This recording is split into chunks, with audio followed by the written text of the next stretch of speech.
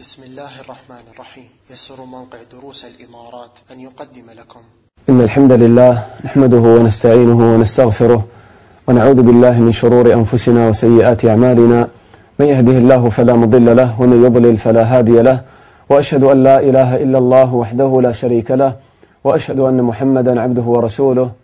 أما بعد، فنواصل أيها الإخوة أيها الأخوات تدبرنا لكلام ربنا جل وعلا، وقد قال الله تعالى: كتاب أنزلناه إليك مبارك ليدبروا آياته وليتذكر أولو الألباب.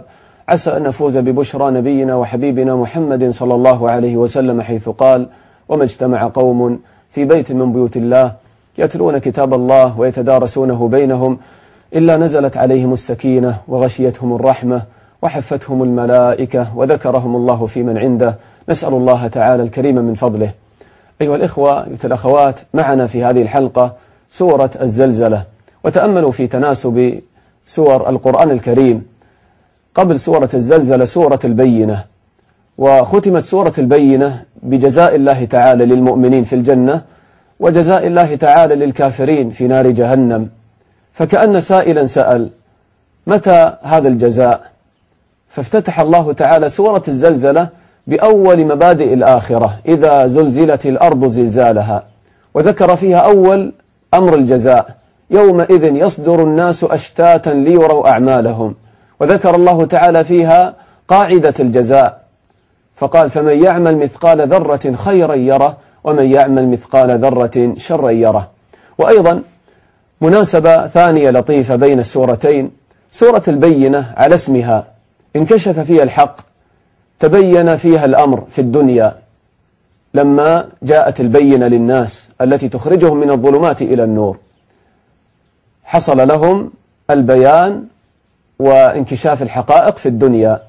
تميزت سورة الزلزلة التي جاءت بعد البينة بانكشاف الأمور في الآخرة. تأملوا، الناس ينكشفون ويخرجون من قبورهم، وأخرجت الأرض أثقالها، وينكشف الأمر للغافل: وقال الإنسان ما لها. والأرض تكشف عن الحقائق وعما فعله الناس على ظهرها، يومئذ تحدث أخبارها. ويكشف الله تعالى عن أمر الجزاء وكيف يكون، فقال: فمن يعمل مثقال ذرة خيرا يره ومن يعمل مثقال ذرة شرا يره. هذه مناسبات لطيفة بين السورتين.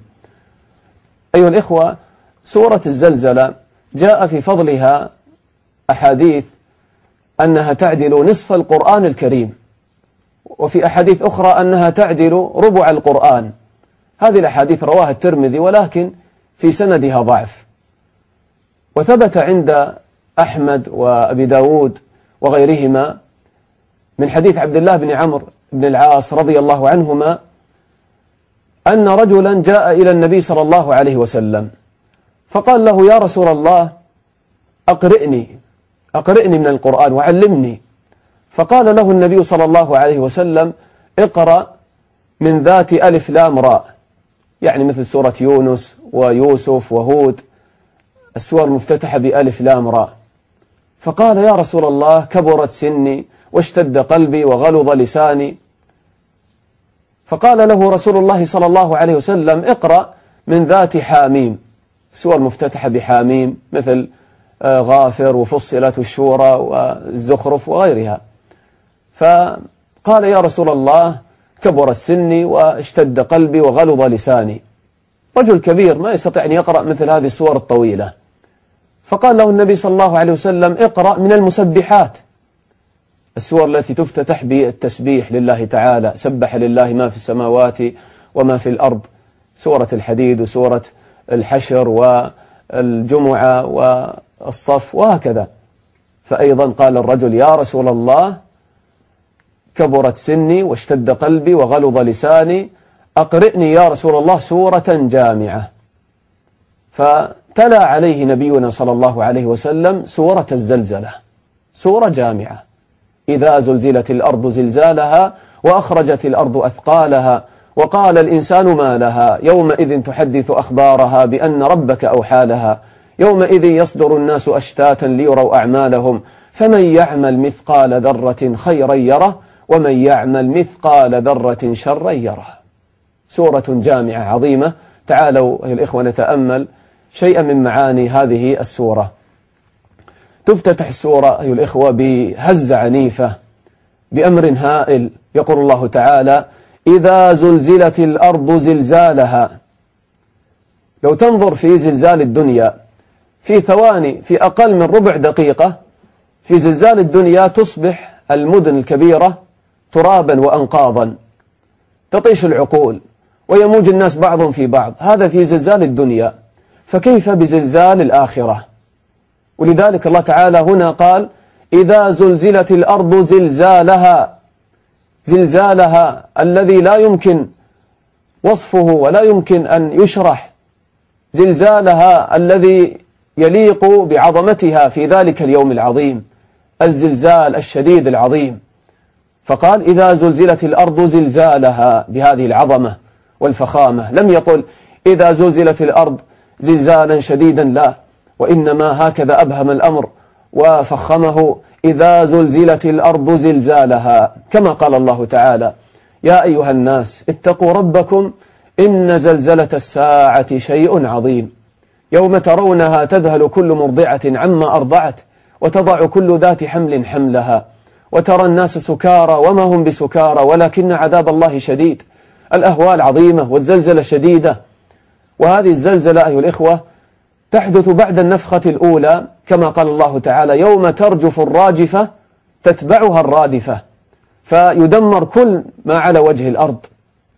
ثم أيضا تحدث هذه الزلزلة بعد النفخة الثانية، فتتزلزل الأرض وتتشقق ويخرج ما في باطنها. ولذلك هنا قال الله تعالى: إذا زلزلت الأرض زلزالها وأخرجت الأرض أثقالها.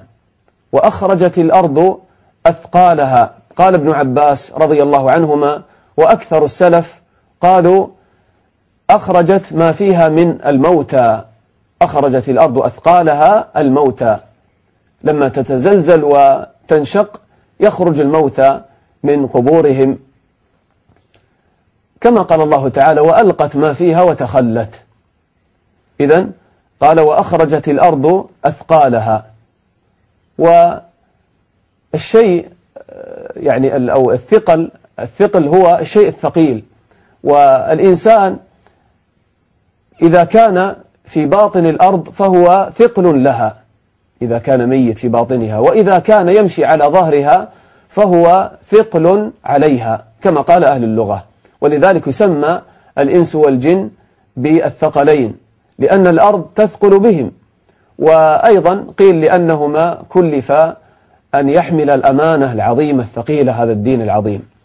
أيضا يدخل في هذه الكلمة معنى آخر وهو كنوزها، فالأرض تخرج كنوزها، كما ثبت في صحيح مسلم من حديث أبي هريرة رضي الله عنه أنه قال رسول الله صلى الله عليه وسلم: تقيء الأرض أفلاذ كبدها أمثال الأسطوان من الذهب والفضة.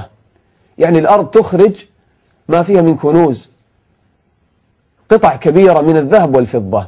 قال النبي صلى الله عليه وسلم: فيجيء القاتل فيقول: في هذا قتلت. ويجيء القاطع لرحمه فيقول: في هذا قطعت رحمي. ويجيء السارق فيقول: في هذا قطعت يدي.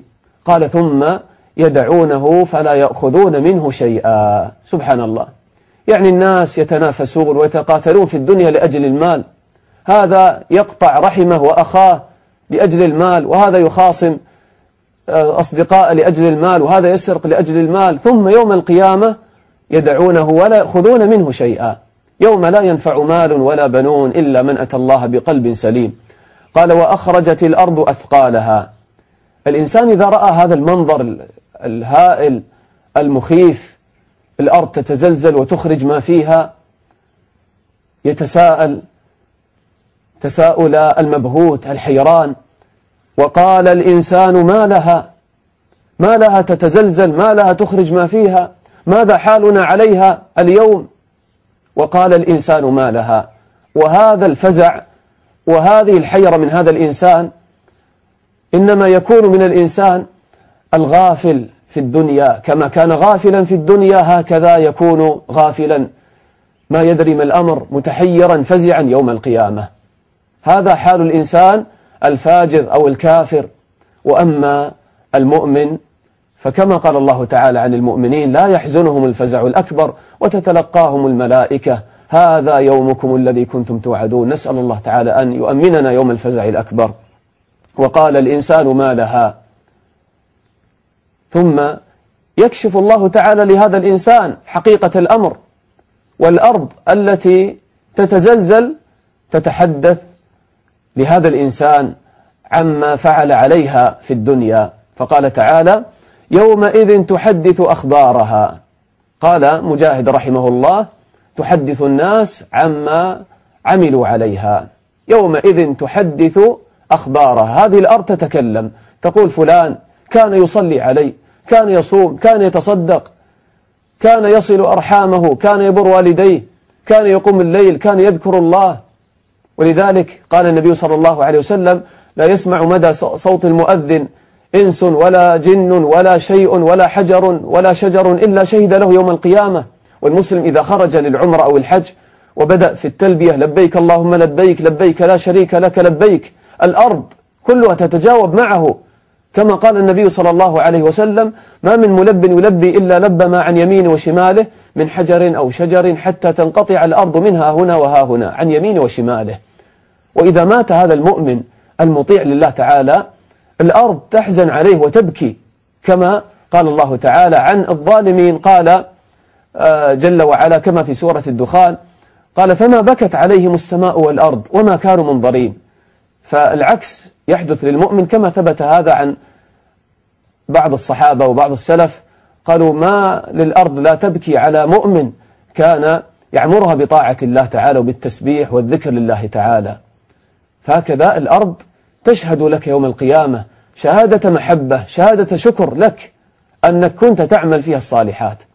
وكذلك تشهد على الكافر أو الفاجر، تقول: فلان كان يشرك، فلان كان لا يمشي إلى المسجد ولا يحافظ على الجماعة ولا يصلي، فلان كان يسرق، فلان يزني، فلان يفعل كذا وكذا، وفلانة كانت تتبرج على ظهري وتمشي علي، ما تستحي من الله وقد مهد لها هذه الأرض.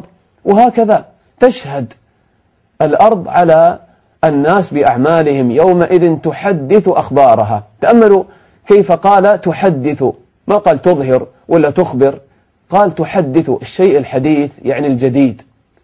وكأن هذه الأعمال التي تخبر بها الأرض، الأعمال التي عملها الناس الدنيا، كأنها أحاديث جديدة لأول مرة يسمعها الناس، لأنهم تناسوا هذه الأعمال التي عملوها. ولكن كما قال الله تعالى: أحصاه الله ونسوه.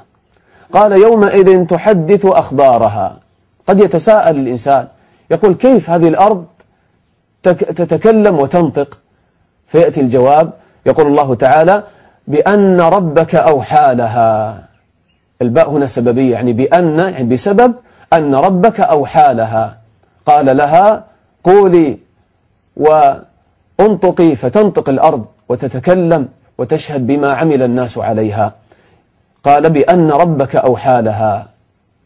هكذا الأرض تشهد وتطيع الله تعالى، كما قال الله تعالى: وإذا الأرض مدت وألقت ما فيها وتخلت وأذنت لربها وحقت. الأرض تستجيب لله تعالى، فكيف لا يستجيب الإنسان لربه جل وعلا؟ قال: بأن ربك أوحى لها. إذا قال للشيء كن فيكون. وهكذا كما أن الأرض تشهد، الجوارح تشهد، كما قال الله تعالى: اليوم نختم على أفواههم وتكلمنا أيديهم وتشهد أرجلهم بما كانوا يكسبون. فالمسلم عليه أن يستعد لهذا اليوم العظيم.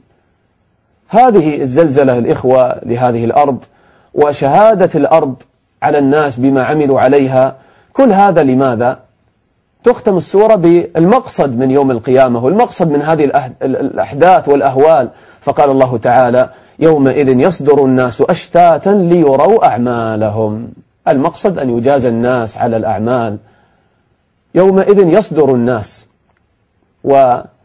والصدور يكون بعد الورود والانتظار، ولذلك هذه الكلمة تدل على أن الناس انتظروا طويلا في موقف الحشر والقيامة، ثم بعد ذلك لما يأذن الله تعالى بالقضاء ويحاسب الناس يصدر الناس وينصرفون من موقف القيامة ليروا أعمالهم، كما قال الله تعالى: يوم ينظر المرء ما قدمت يداه ويقول الكافر يا ليتني كنت ترابا.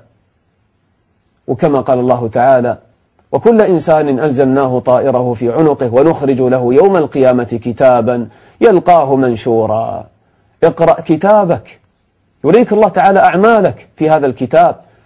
اقرأ كتابك كفى بنفسك اليوم عليك حسيبا. يومئذ يصدر الناس أشتاتا ليروا أعمالهم. كيف يكون الجزاء على هذه الأعمال؟ قال الله تعالى: فمن يعمل مثقال ذرة خيرا يره ومن يعمل مثقال ذرة شرا يره. لا إله إلا الله. الله تعالى يجازينا على مثقال الذر.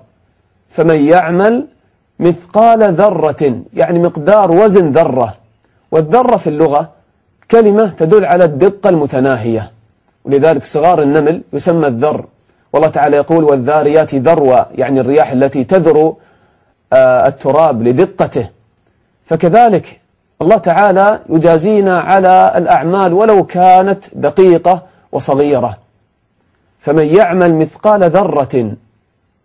وهنا ننبه على أمر الإخوة، وهو أنه لا يصلح أن نفسر هذه الآية ونحصر تفسير هذه الآية بالذرة التي اكتشفها العلماء اليوم، المكونة من نواة وإلكترونات تدور حولها، لأن الله تعالى إنما يخاطب الناس بما يعرفون ويفهمون، وما كانت هذه الذرة مكتشفة ومعروفة في ذلك الزمان.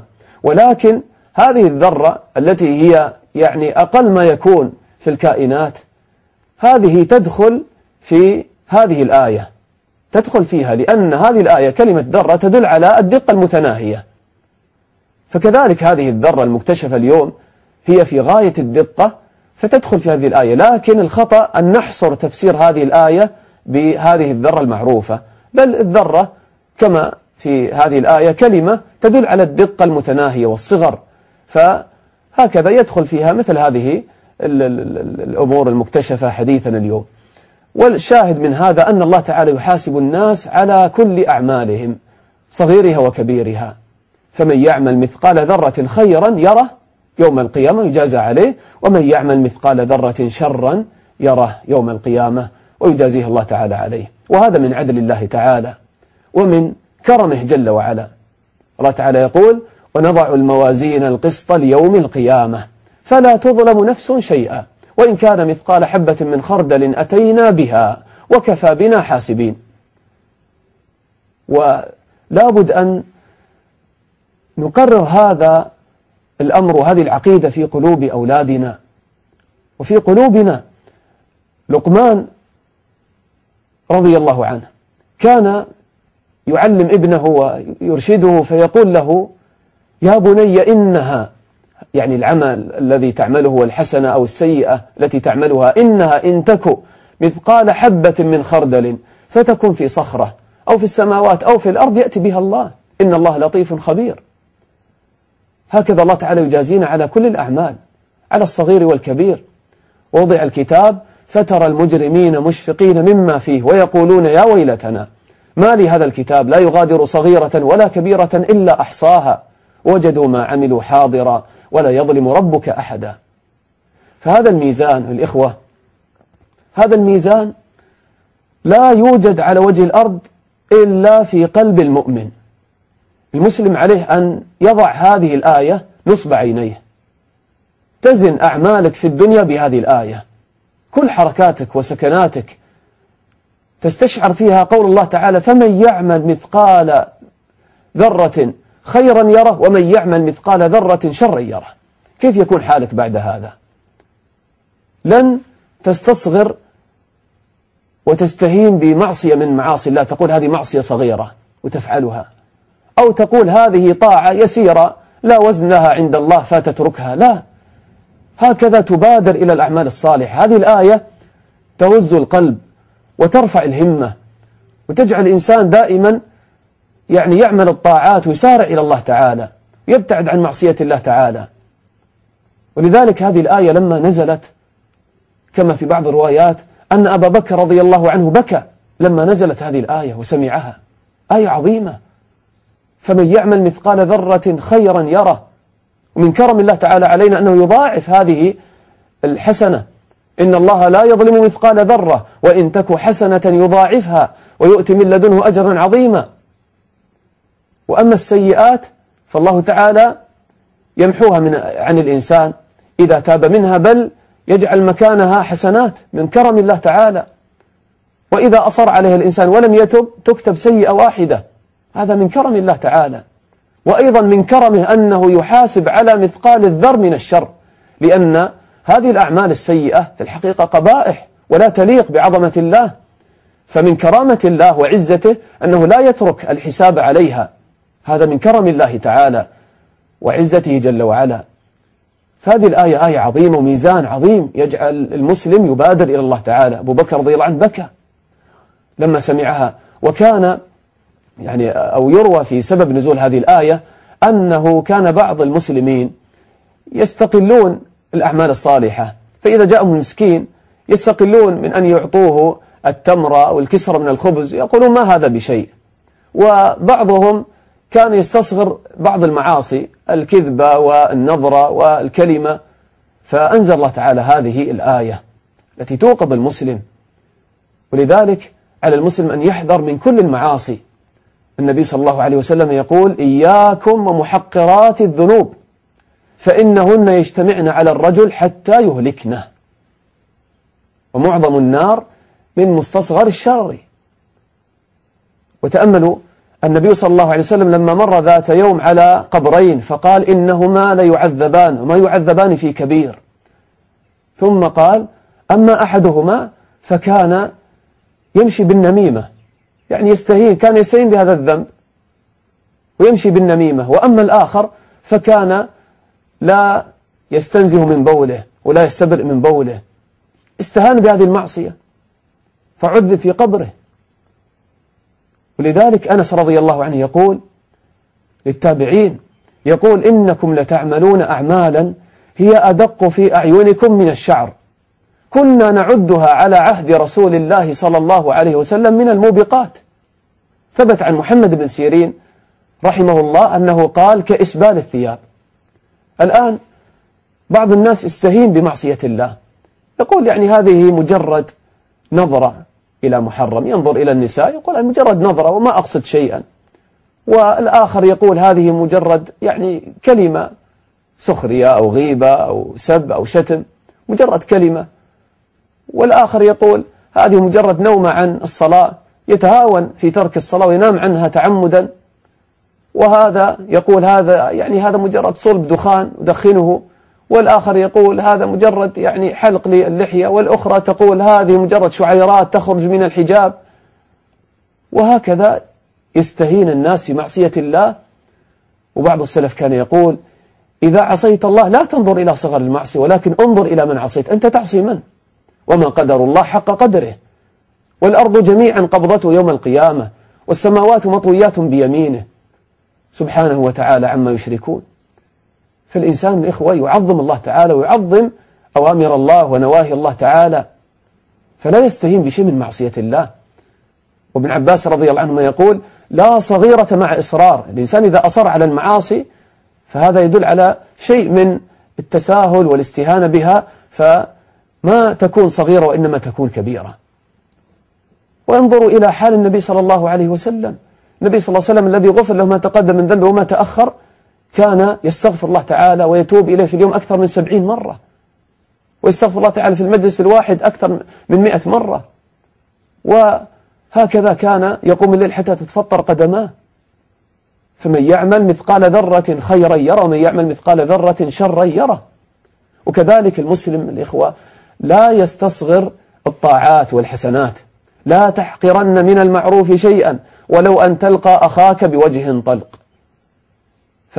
وكما قال النبي صلى الله عليه وسلم: تبسمك في وجه أخيك صدقة. لا تحقر من الأعمال الصالحة شيئا، ما تدري لعل هذا العمل الصالح اليسير الذي تحقره هو السبب في نجاتك من النار. اتقوا النار ولو بشق تمرة، كما قال النبي صلى الله عليه وسلم. مر النبي صلى الله عليه وسلم على قبر فقال: ركعتان إلى هذا مما تحقرون من أعمالكم أحب إليه من بقية دنياكم. هذا الميت ماذا يريد؟ يتمنى أن يقول سبحان الله والحمد لله ولا إله إلا الله والله أكبر أستغفر الله. لا تحقر هذه الكلمات، كم يكون لها وزن عند الله تعالى هذه الكلمات، كلمتان خفيفتان على اللسان حبيبتان إلى الرحمن ثقيلتان في الميزان، سبحان الله بحمده سبحان الله العظيم. فمن يعمل مثقال ذرة خيرا يره. كل كلمة، كل آية، كل حرف تتلوه من القرآن 10 حسنات. والنبي صلى الله عليه وسلم يقول إن الله لا يرضى عن العبد أن يأكل الأكلة فيحمده عليها، وأن يشرب الشربة فيحمده عليها. يرضى عنك بحمدك له بعد أكلك وشربك. هكذا المسلم يجعل يعني هذه الآية نصب عينيه.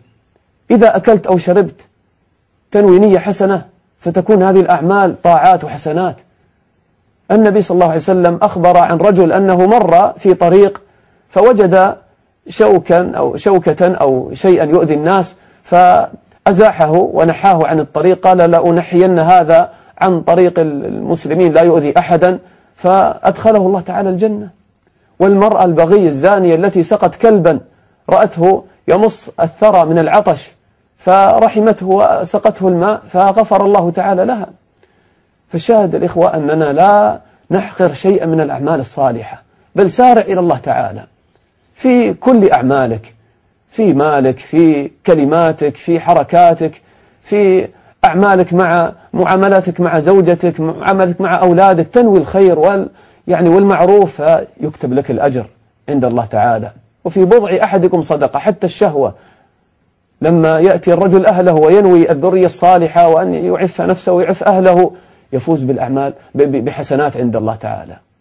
وأختم أو قبل هذا هذه الآية أيضا لا يفوتنا أن النبي صلى الله عليه وسلم سماها الآية الفاذة الجامعة، كما ثبت في البخاري لما سئل عن الخيل قال الخيل 3، لرجل أجر ولرجل وزر ولرجل ستر، يعني كل بحسب عمله في الخيل ويعني نيته فيها، هذا يجاهد في سبيل الله وهذا يربطها خيلاء ورياء، وكل بحسب عمله. فسألوا الصحابة عن الحمر، يعني الحمار، إذا كان عندك حمار ماذا لك فيه من الأجر أو ماذا عليك فيه من الإثم؟ تأملوا كيف أجاب النبي صلى الله عليه وسلم. قال ما أنزل علي فيها شيء إلا هذه الآية، قال ما أنزل علي فيها شيء إلا هذه الآية الفاذة الجامعة، فمن يعمل مثقال ذرة خيرا يره ومن يعمل مثقال ذرة شرا يره. يعني حتى هذا الحمار لو استعملت في طاعة الله يعني يكون لك الأجر عند الله، وإذا استعملت في معصية الله يكون لك الإثم.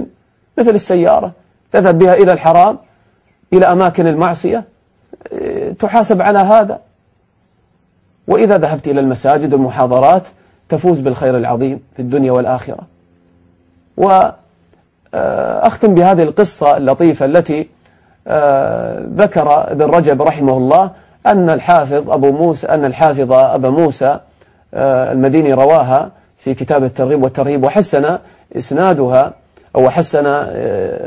إسنادها الحافظ ابن رجب رحمه الله. قصة مختصرها أن عائشة رضي الله عنها جاءتها امرأة وفي يدها شيء مثل الشلل، فقال لها ما شأنك؟ قالت رأيت رؤيا، رأيت أبي وأمي، ويعني قد مات أبوها وماتت أمها قبل يعني تقريبا كما ذكرت في القصة قبل 2 شهر مات أبوها أولا ثم ماتت أمها. فتقول رأيت أبي في ثوب أصفر وبين يديه نهر جار، فقلت له ما هذا يا والدي؟ قال يا ابنتي من يعمل خيرا في الدنيا يجزيه الله تعالى به يوم القيامة. فسألته عن أمها قالت ما فعلت أمي؟ قال أو ماتت أمك؟ قالت نعم. قال فعدل بها إلى الهاوية، اذهبي فابحثي عنها في النار والعياذ بالله.